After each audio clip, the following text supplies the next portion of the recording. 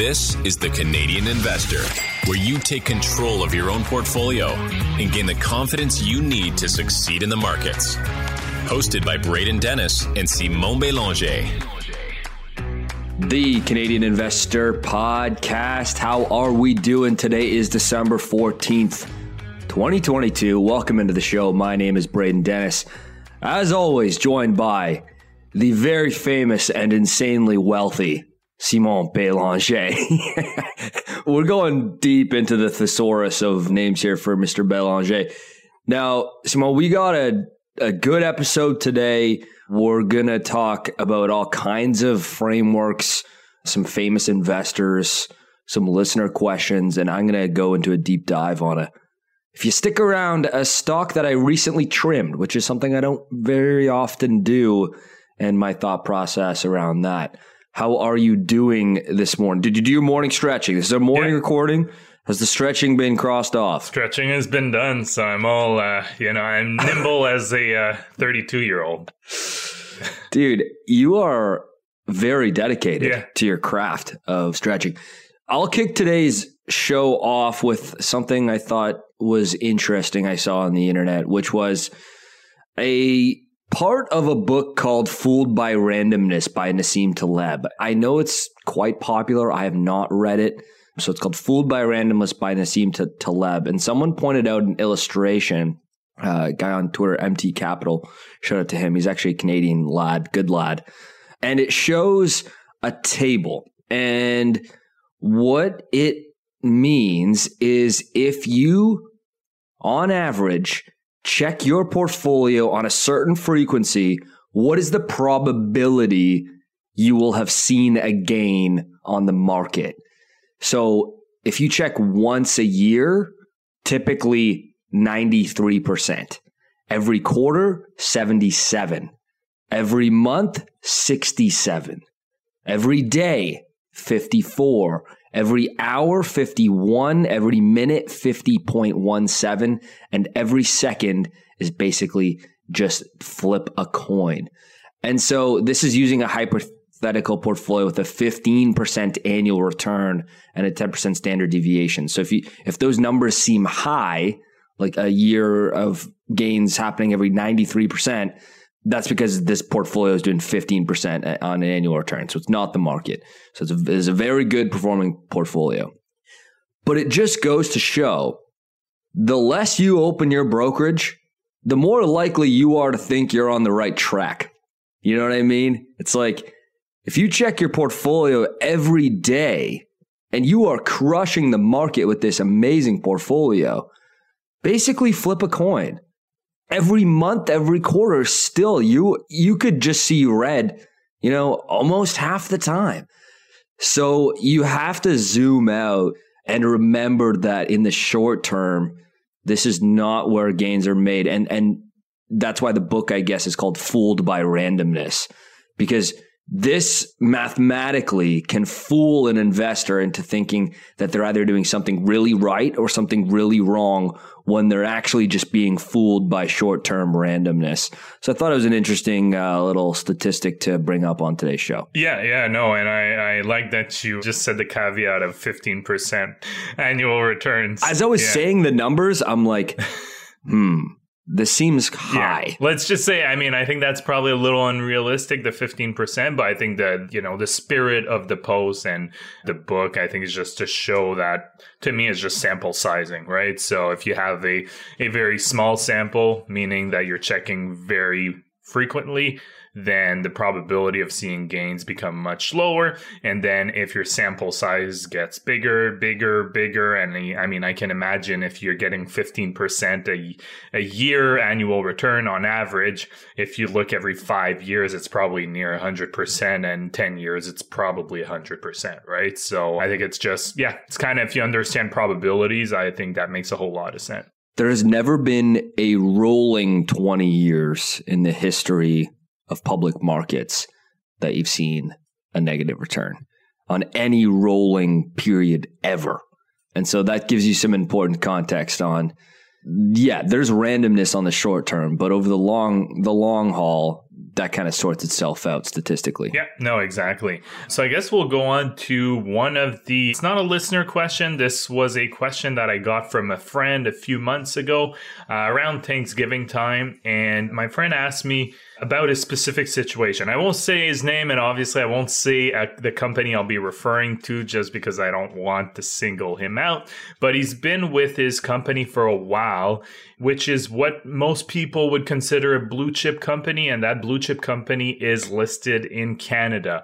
He's been with the company for years, has accumulated a lot of stock through an employee stock purchase plan, where his employer will match up to a certain amount of stock that he buys for their stock. So that's not uncommon for public companies. They'll offer a matching program like that. It's a bit similar, I guess, to some companies where they'll do a pension plan or defined contribution matching. Some will offer stock if they're publicly listed.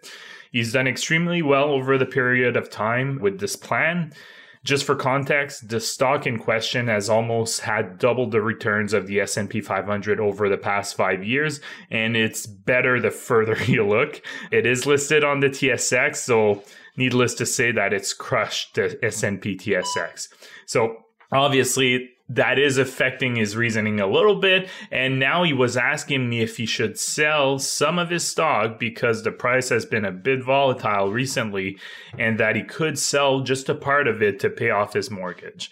So what I started by asking him, I'm like, okay, well, this whole time I'm like trying to do the math on which ticker it is, and I think I have a pretty I can tell you offline, I can tell you offline which company, and I don't know if you'll have guessed it, but it pays a dividend. I'll just say that. Not a big dividend. Oh, okay. I was wrong then. Okay. I'm back to the drawing board. Okay. So 1 second while I just go look up more tickers. So the first question, I asked him 2 questions. So do you have a pension? And he said that no, he doesn't have a pension. And do you have other stocks or investment? He said that he has tons of equity in his house, but that his company stock was all he had in terms of other investment. So what I told him was to just forget about his mortgage for a second, what he was wanting to do or potentially contemplating selling part of the stock to pay his mortgage. I said, think about it this way. Your salary is dependent on your company, and all your investments are also, excluding your equity in your home, are also dependent on this company. Now, what if something bad happens to the company and say you lose your job and, because they're doing job cuts and consequently the stock is not doing well, it gets smashed? You responded that, well, it couldn't happen. I said, look, as unlikely it may be, it could still happen because you don't need to look very far. And I'm sure you've heard these stories before. If you just think back about General Electric, so GE was once considered as blue chipper as you could find. I mean, if you go back about a decade ago, just ask, if you ask people back then to name one blue chip company, I'm pretty sure GE's name would come up a whole lot. It may not be the only name, but that was, even me, in my mind, that was a company that just, instinctively was a blue chip name. And I remember reading several stories about employees that had been with GE forever and had accumulated large sums of GE stock through a similar program, but never bothered to diversify because they thought nothing bad could ever happen to GE. Well, those employees lost a whole lot of money in the last 5 years, and some even lost their jobs with GE. And you can just Google it. You'll find a whole lot of stories like that of employees specifically with GE that were in that unfortunate situation. So you probably guessed it. At this point, I basically said, personally, if I was in a situation, I would sell a very large portion of the stock that he had in the company and use that money to diversify out, whether it's an index fund or other stocks. Probably an index fund because his knowledge of the stock market is not that great. And I just make sure to also do it in the most tax efficient way since it was not a registered vehicle. Now, no matter how great the company is, having all your eggs in one basket, salary investment, is just a whole lot of risk, even as when you're looking at really good companies. And, you can also translate that to other professions. I know there's a lot of realtors that, were getting their income from selling homes, and they were also buying real estate. And I'm sure there are some right now that have no other investment that are in tough spots. So you have to be careful and make sure that you're prepared for the worst case scenario, because as unlikely as it may be, it can still happen. 3 thoughts. 1, I am very confident on the ticker now. Okay. I think I know. Don't say it. Well, No, I won't say it. I think I know within a 95% confidence interval here. The math is all checking out. 2, I've seen this countless times. You know, you get Canadian blue chipper company, or, you know, globally, you're in the US, whatever, and you work in there, you're getting the stock purchase program, like the employee purchase program, which is great, by the way, but you accumulate like so much of your net worth in the company stock and your employment. That's not like what people typically think of as having all your eggs in one basket. Usually they mean like your portfolio. This is like your life, your whole, like every egg is in that basket. So it's just kind of like risk management 101. I know it's become such a cliche, like, you know, eggs in one basket's become such a cliche thing, but I mean, there's merit to it, right? Like you can't have some black swan event just completely destroy you. And 3, this goes back to what we've been talking about so much and what I'm going to be talking about again in this next segment, which is, GE. I mean, the blue chip of all blue chips, right? Like you couldn't get fired for buying GE back then. It was so diversified as well, like the actual business was. And still kind of is, just not that great anymore.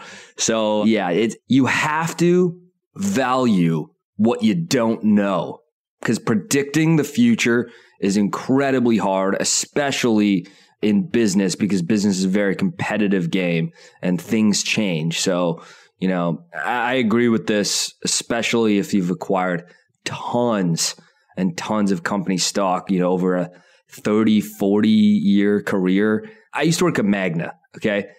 I knew people that had worked there for like 30 years and had literally millions and millions of dollars in the stock and like no other securities, like no other index funds, no other, like luckily the stock has basically matched the index during that whole time. But if it hadn't, oh boy, that would be a recipe for disaster. Yeah, exactly. And I think there's also a confirmation bias, right? Because it's performed so well over long periods of time that people automatically think it's just going to keep happening this way.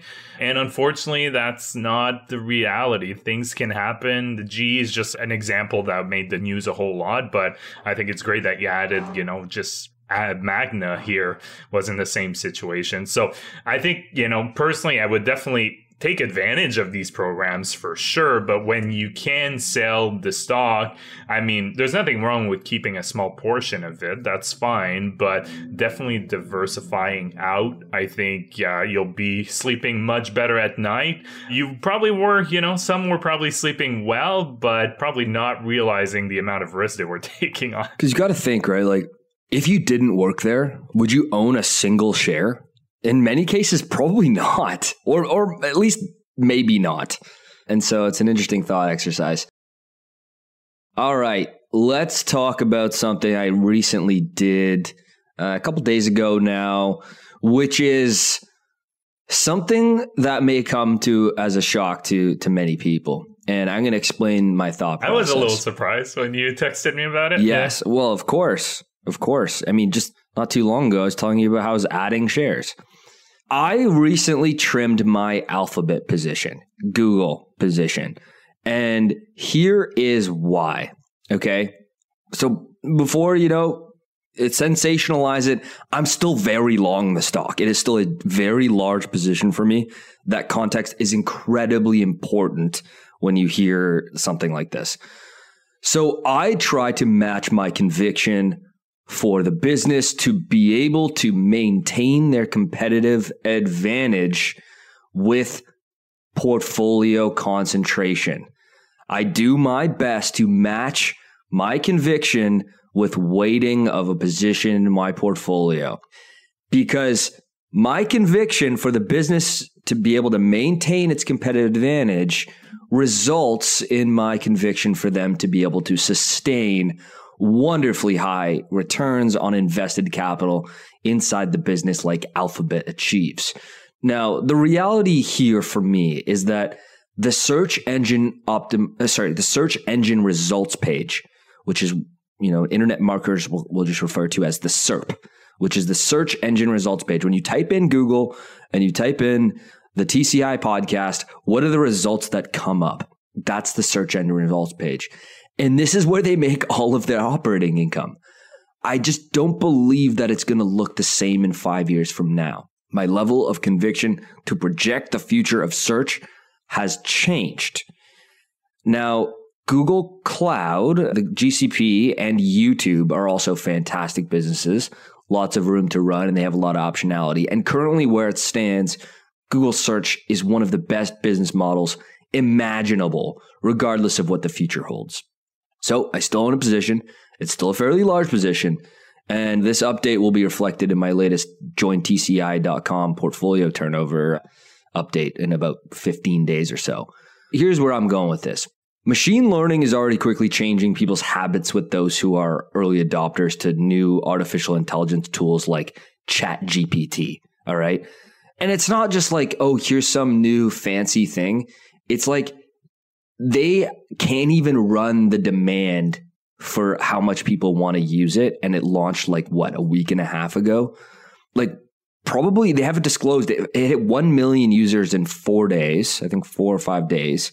It got up to 5 million quicker than it hit 1.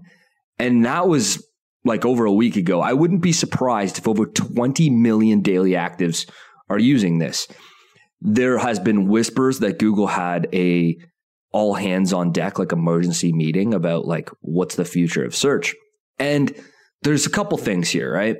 Google is a powerhouse in artificial intelligence and machine learning. They 1,000,000% have the ability to serve up a competing product that they probably already have and tie it into search right away. They already have the distribution, the data, the existing R&D, the computing infrastructure, the scale, the talent. And if they're able to navigate this as the winner and give people even better results using machine learning, they're going to be rewarded because they can maintain their high ROICs, the moat. And I am completely unconstrained as an investor where I can increase my position if my conviction changes again for the positive on this exact front. And they're already using tons of machine learning in the existing SERP. But the SERP, the search engine results page, will undoubtedly look different. And they have what is called an innovator's dilemma. If you don't cannibalize yourself, someone else will, which is a Steve Jobs quote, which is, if you don't cannibalize yourself, someone else will. So this is a business and stock I speak incredibly high of. I talked about like 2 months ago, like on my watch list, like I know everyone knows what this company is, but I'm buying more of it. And it's an investor's job to remain completely unbiased and change opinions and frameworks with presented new information and a different landscape. So I'm still long the stock, but I'm just committing to the way I operate, which is matching my conviction to be able to determine the future with position weighting. And the SERP will look different in 5 to 10 years from now. That's what they're monetizing. It's not that they can't navigate around it, but I don't know what that looks like. And so that's the segment. No, I think it's a good breakdown. I mean, you convinced me. I'm selling my Google position. Just kidding. No, for me, it's just put in a sell order. No, for me, it's a much smaller position than Braden had, and I kind of saw that as an ad play, but obviously this would potentially affect a lot of their ad business if it goes sideways. This is the ad business. Well, exactly. So I think it's smart to probably just edge a little bit here and, not having too many eggs in the basket for something that could be disrupted. And if it's not disrupted and they are able to pivot, you'll probably still have enough of a position to benefit from it. That's right. Yeah. Like it's went from like a top 3 or 4 position to top like 10. So, I mean, it's not like it's still quite in size. I'm long the stock. So that context is incredibly important when talking about trimming something or selling something. Yeah, and we've talked about that a lot, right? We've done a couple episodes over the years about portfolio allocation and how it's such an important tool to be able to mitigate risk that you might see in certain businesses and also reflect your conviction in the business. And I think that's what you did here. You saw some additional risk, so you're kind of mitigating that a little bit. Yeah, and new tech comes all the time, and it's always, especially like how many times has the AI revolution come to, like, my entire lifetime I've been told AI is here, AI is there.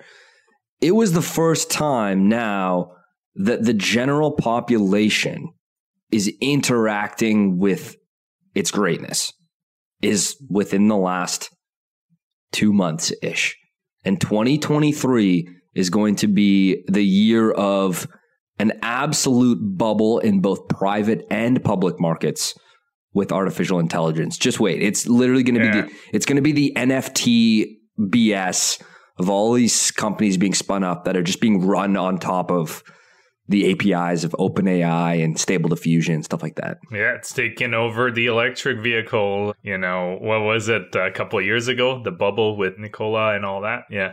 Nikola and something Lucid Motors. Yeah, those were all zeros. Like, it was so obvious. Isn't he being sued or charged or something like that? I think the Nikola.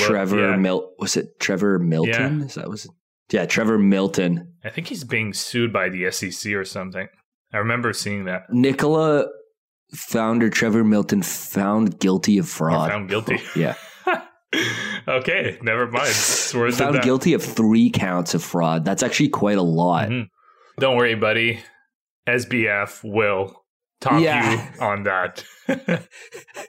I think he's up for like 12 counts of fraud or something. Oh, yeah, something like that. And I mean, you don't want to be, and also defrauding the U.S. government, which is never a great charge. And anyways, we've talked about that already. We won't go again, but I'm sure we'll have some more news. It's going to be, especially when this goes to trial, it's going to be something else, I think.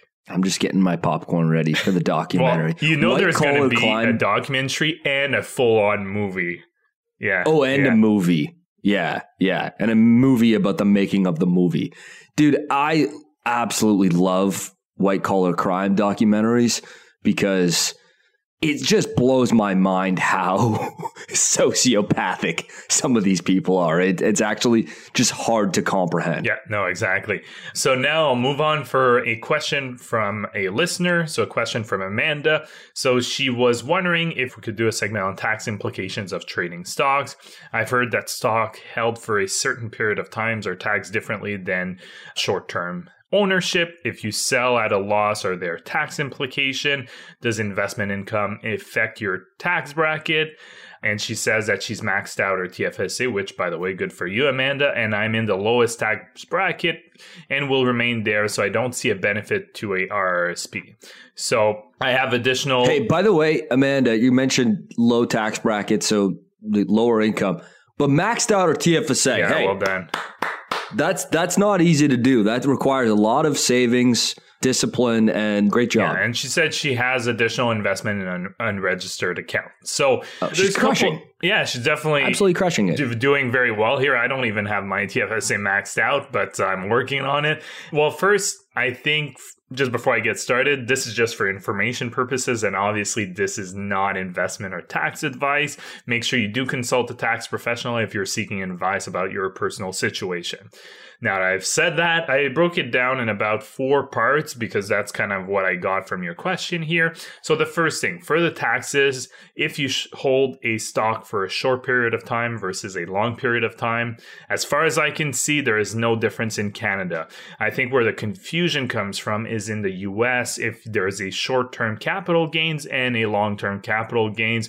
Essentially, if you hold a stock for less than a year, you have the short-term, which is taxed at a higher rate, and then the long-term capital gains if you hold a stock for more than a year. In Canada, capital gains tax happens when you sell a stock at a profit in a taxable account, so unregistered account. 50% of the capital gain is taxed at your income tax rate, at your marginal rate. For example, if you buy a stock at $100 and sell it for $150, you made a profit of $50. So 50% of this, or $25, will be added to your taxable income and taxed at your marginal tax rate. So the marginal tax rate, I know sometimes people are a bit confused by that. It's just whichever rate you are at in Canada and, in the US too. It's a progressive tax system. So usually what you'll have is the first $13,000 that you make, it's tax exempt. And then the next bracket, so the next 13 to let's say 25, I'm just going on that, will be taxed at 20%. And then the next one, so it's not like you have a whole rate. What your employers will do is they'll kind of project what you'll make and they'll smooth that out on every pay so you have a consistent amount. But that's important to understand, because even if you jump a tax rate, it's not like your whole income will be taxed at that rate. It's just that extra amount. I just wanted to clarify that. Before I get to the other points, anything you wanted to add, Braden? No, I'm good. You're dealing. Let's keep going. Okay, so if you sell stock at a loss in an unregistered account, it means that you will have a capital loss, which is the opposite of capital gains. You can use that to reduce your capital gains. And the nice thing about capital losses is you can carry it forward to another year indefinitely until you need it. Obviously, that could always be changed in the future in the Income Tax Act, but that's how it stands right now. You can also use the loss to offset gains during the 3 previous years, which is something I actually didn't know until I read about this. So I actually learned a little bit as I was doing the research. And the last question I think that you had is, does investment income affect your tax bracket? Like I said, it could, but not necessarily. I wouldn't worry too much about it since it would be taxed at your marginal rate, like I just said. And essentially, if you do have capital gains, it's a good problem to have. I think that's one thing to remember. I think you have to be careful sometimes with tax loss harvesting, which means you are at the end of the year, like right now, you're looking at your portfolio. You're like, okay, I made some money this year on capital gains. What can I sell to offset it? That can be a bit of a tricky proposition because sometimes you may end up selling a company that's actually pretty good. It's just having a hard time. So I would just say if you do have capital gains in a year, it's just a good problem to have because you've done pretty well. This is good. I mean, again, this is your personal situation. Can't know for sure at what rates, your brackets in. I think for the most part, this is a good breakdown. The best part about the TFSA is that it's just a blanket statement. Yes, use it. You know what I mean? You don't have to worry about any of this stuff. Yeah, it doesn't, I don't care what anyone's situation is. Use it and use it for investing, not for cash, not for just putting away cash in a, quote unquote savings account. Make sure it's an investment account. No, this is good. I don't really have any more to add. The taxation landscape, how it mixes in with investments and everything else. I get it. It's a difficult landscape for 99.9% of the population to navigate. It is not clear. It is not easy. The documentation on how to actually do it on your own from the Gov is not easy to follow whatsoever. No. And so I totally get these questions. Yeah, the Income Tax Act is notoriously bad at making things clear. And oftentimes you actually will find better information from large accounting firms like Ernst & Young's, for example, or KPMG, things like that, where they actually deal with clients and they'll have articles on, where it's clear and easy to understand with some examples. And personally, I think there's nothing wrong with if you have, pretty large amounts in a unregistered account, so you have some capital gains and your taxes start being somewhat complicated. I think, especially if you have larger sums of money, personally, I think there's nothing wrong with just hiring someone to do your taxes that's really good at doing that, because at the end of the day, the cost may be offset with things that, they might be able to make more efficient for you and reduce your taxes that you would not be aware of. And some of the software that you can buy to do your taxes, they're good, don't get me wrong, but I think they do have some limitations too. Yeah, totally. I've always said, getting someone to, excuse me, dude, I played hockey last night, and it was the first time I had played a game in a while, and I got like complete shock right now where it's like the cold air mixing with the cardio, and the kid is hurting this morning. Blood almost.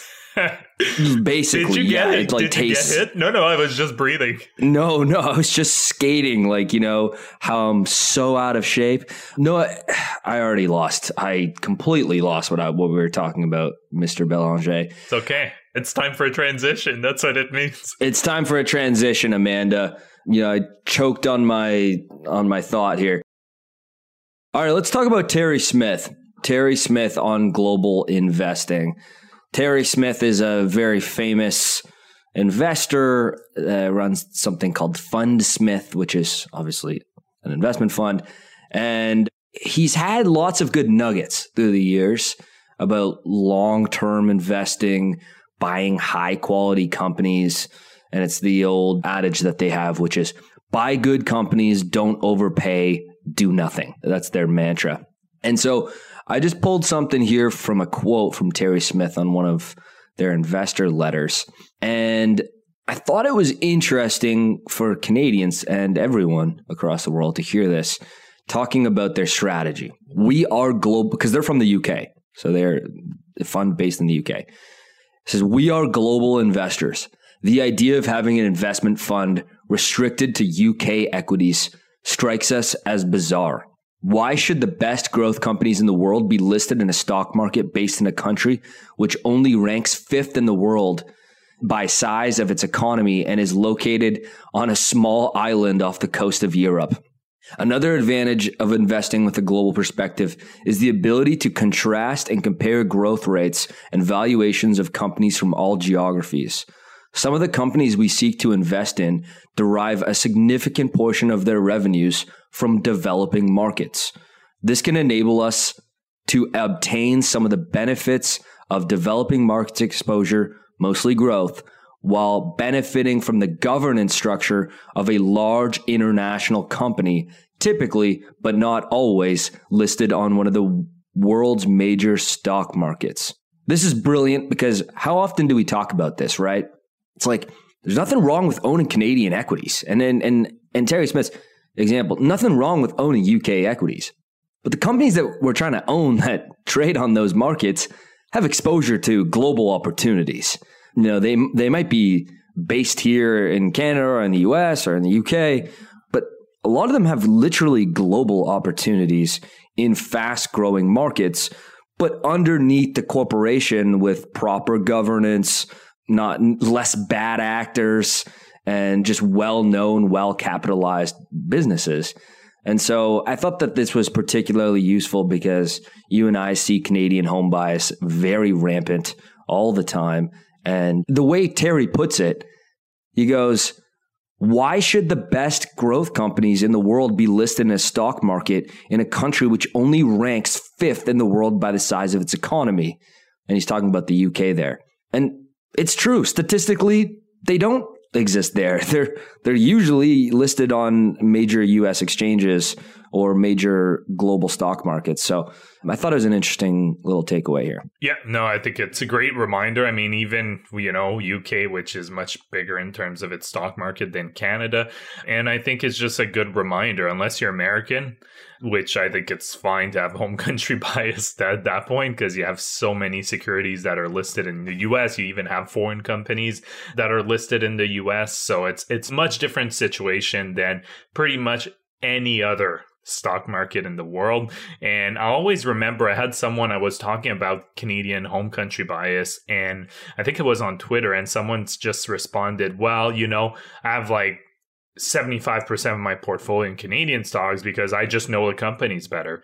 And my answer would be like, well, just learn American companies better. Like, also, that's a load of shit, though. Yeah, like, it's just, I don't think that's a great argument, because with the resources out there, I think it's just very easy to just learn about, you know, companies outside of Canada. Yes, you may not encounter them as frequently as, you know, if you're a TD Bank customer. Yeah, clearly you'll probably know TD Bank a little bit because. But I am willing to bet with complete confidence that that person interacts with US-based companies more than Canadian companies in their daily life. Oh, yeah, probably. But I guess 1,000,000%. They used Google Maps to go to, sure, their Canadian bank while they work there and work on a Microsoft suite for 8 hours a day. Like it's an American, it's an American business economy we live in. No, I mean, I totally get it. I didn't think it was a great argument, but I think it's just a good reminder. I'm like roasting you for someone else's I think thing. it's just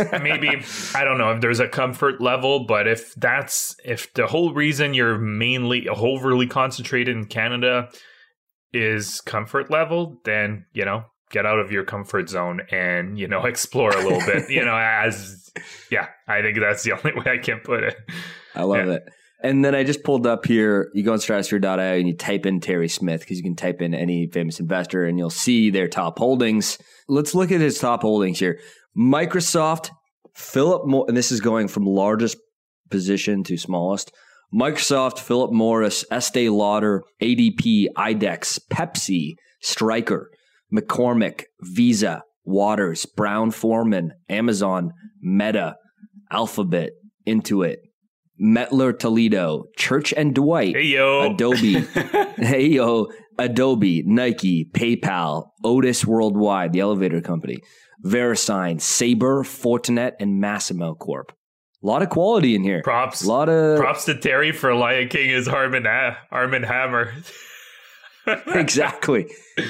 You recognize some Arm & Hammer. If people are wondering, I think it's good. You'll know on December 29th what we're talking about. Little preview. Yes. Yeah. Yes, that's right. You got to listen to the episode dropping on November 29th. That's a high quality portfolio, man. Mm-hmm. Just looking like global, wide moat. Some names I know a little bit less for sure. Like some of them are, obviously mega caps, and some of them are smaller mid caps as well. But global businesses, this is a UK-based firm. I don't see any bias here, which is nice. Yeah, no, definitely. And I mean, I think it looks like they invest in, there might be some companies that are a bit more growth, a smaller percentage, smaller allocation companies. Some of them I'm not very familiar with. VeriSign, I know, but it's kind of interesting to look at the percentage too, where, the big allocation is probably, I would say, in the top 15 names, 15, 20, and then there's kind of a sharp drop off for the last 4. Yeah, like there's like 12-ish names that all have a 4% portfolio allocation. So it's pretty concentrated. Well, even if you're looking at 2% right after Otis, it really drops off like pretty big. Yeah. VeriSign. Buffett's owned VeriSign for ages, I'm pretty sure. Could be. I don't know. I have to check that. Thanks for listening to the pod. We appreciate you. I am going to hand it off now to a short interview I did with Mahima Poddar, who is one of the execs at EQ Bank. We're going to talk about their newest launch in Quebec. People in Quebec, if you have not, there's a reason you haven't been hearing the EQ Bank ads, because we've been restricting them from delivering in Quebec. But they just launched in Quebec. So I use it, Simone, you use it, EQ Bank. People, I know it's funny because, when we talk about sponsors for the show and then you talk to like listeners and they're all like, oh, yeah, I use it, but like I love it. And so EQ Bank is killing it. Here is my interview with their plans for next year and the exciting launch in Quebec for EQ Bank. We appreciate everyone listening to the show. We are here Mondays and Thursdays all through the holidays, and some of our best content is coming out through the holidays. I guarantee you'll enjoy the episode that you and I recorded yesterday. It was quite fun, and we'll see you in a few days. Take care. Bye-bye. TCI podcast listeners, we have our 4th interview with Mahima Poddar from EQ Bank of 2022, and I'm very glad to have you back, Mahima. This has now been the 4th time we've done it this year, and just watching EQ Bank kind of evolve, and congratulations now launching in Quebec. It's a big milestone. Thank you. No, we really appreciate the support from the listeners, and we're really excited to be in Quebec now. That's great. So tell me a little bit about that process. Now, obviously, I guess out of just my own curiosity, why is it that there had to be a delay in different jurisdictions for banking? Can you give me like a kind of a high level on how that works? I mean, I think the simplest answer is it's significantly more complex to work in two languages, to be quite transparent. And the other reality is that Quebec is under just such a different regulatory landscape that when you're operating with bank accounts and banking products, the amount of nuances that are different for Quebec creates a significant amount of build when we're going into that province. So that was our hesitation, if you will. But it's been hard to ignore just how vibrant a population there is in Quebec, how active the savings community is. And then transparently, what we keep hearing from potential customers is that there is this real demand or like want for EQ Bank in Quebec. And so it's hard to, continue to deny what we believe to be a much better product to the whole province of Quebec. And so we kind of, jumped in and took the complexity investment to make it work. But we're really excited that we're now in Quebec. And what we've done is launch with our most favored products, if you will. So the ones that have gotten the highest response from customers. So we have that benefit of testing in the English speaking markets to launch best of breed in Quebec now. That's smart. Take everything you learn. I mean, I personally use it every single week, without a doubt. And Simone has as well. And my mom, I've told you before, my mom's been the earliest adopter to EQ Bank. Mom is my favorite. Yeah. Yeah. So no, that's great. And because we've gotten lots of listeners being like, I know you guys actually use it beyond just them being a sponsor. So when they come to Quebec, we'll be first to sign up. So that's exciting. Let's talk moving into 2023. What's next for EQ Bank? What's on the docket in terms of features and strategy? And what should I get excited about? So there's probably two things that I should probably keep quiet, but one is... But instead, you're going to announce it on I'm going to announce it. Giant Canadian podcast, yeah. One is our card product is launching early January. So we're really excited about that because that has been a labor of love for almost 2 years now. But it will give customers cash access to the funds in their account. They can obviously use it in store for e-commerce with rewards built in. So we're really excited about that coming to market. And then there's a whole slew of features. Would that be a debit or a credit card or both? It's a hybrid debit credit card, if you will. So it's more of a prepaid card. It'll use the funds on the card, but because it's a MasterCard, you can use it for e-commerce or point of sale. So it's not as limiting as debit, but the big advantage is you can use it at any ATM in Canada for no fees. So it doesn't matter which. Oh, really? Wow. Yeah. So you're not looking. This was a big thing for our customers in Quebec as well, is you don't need to go find a certain bank ATM. You can use it at any ATM in Canada and we will reimburse all the fees back.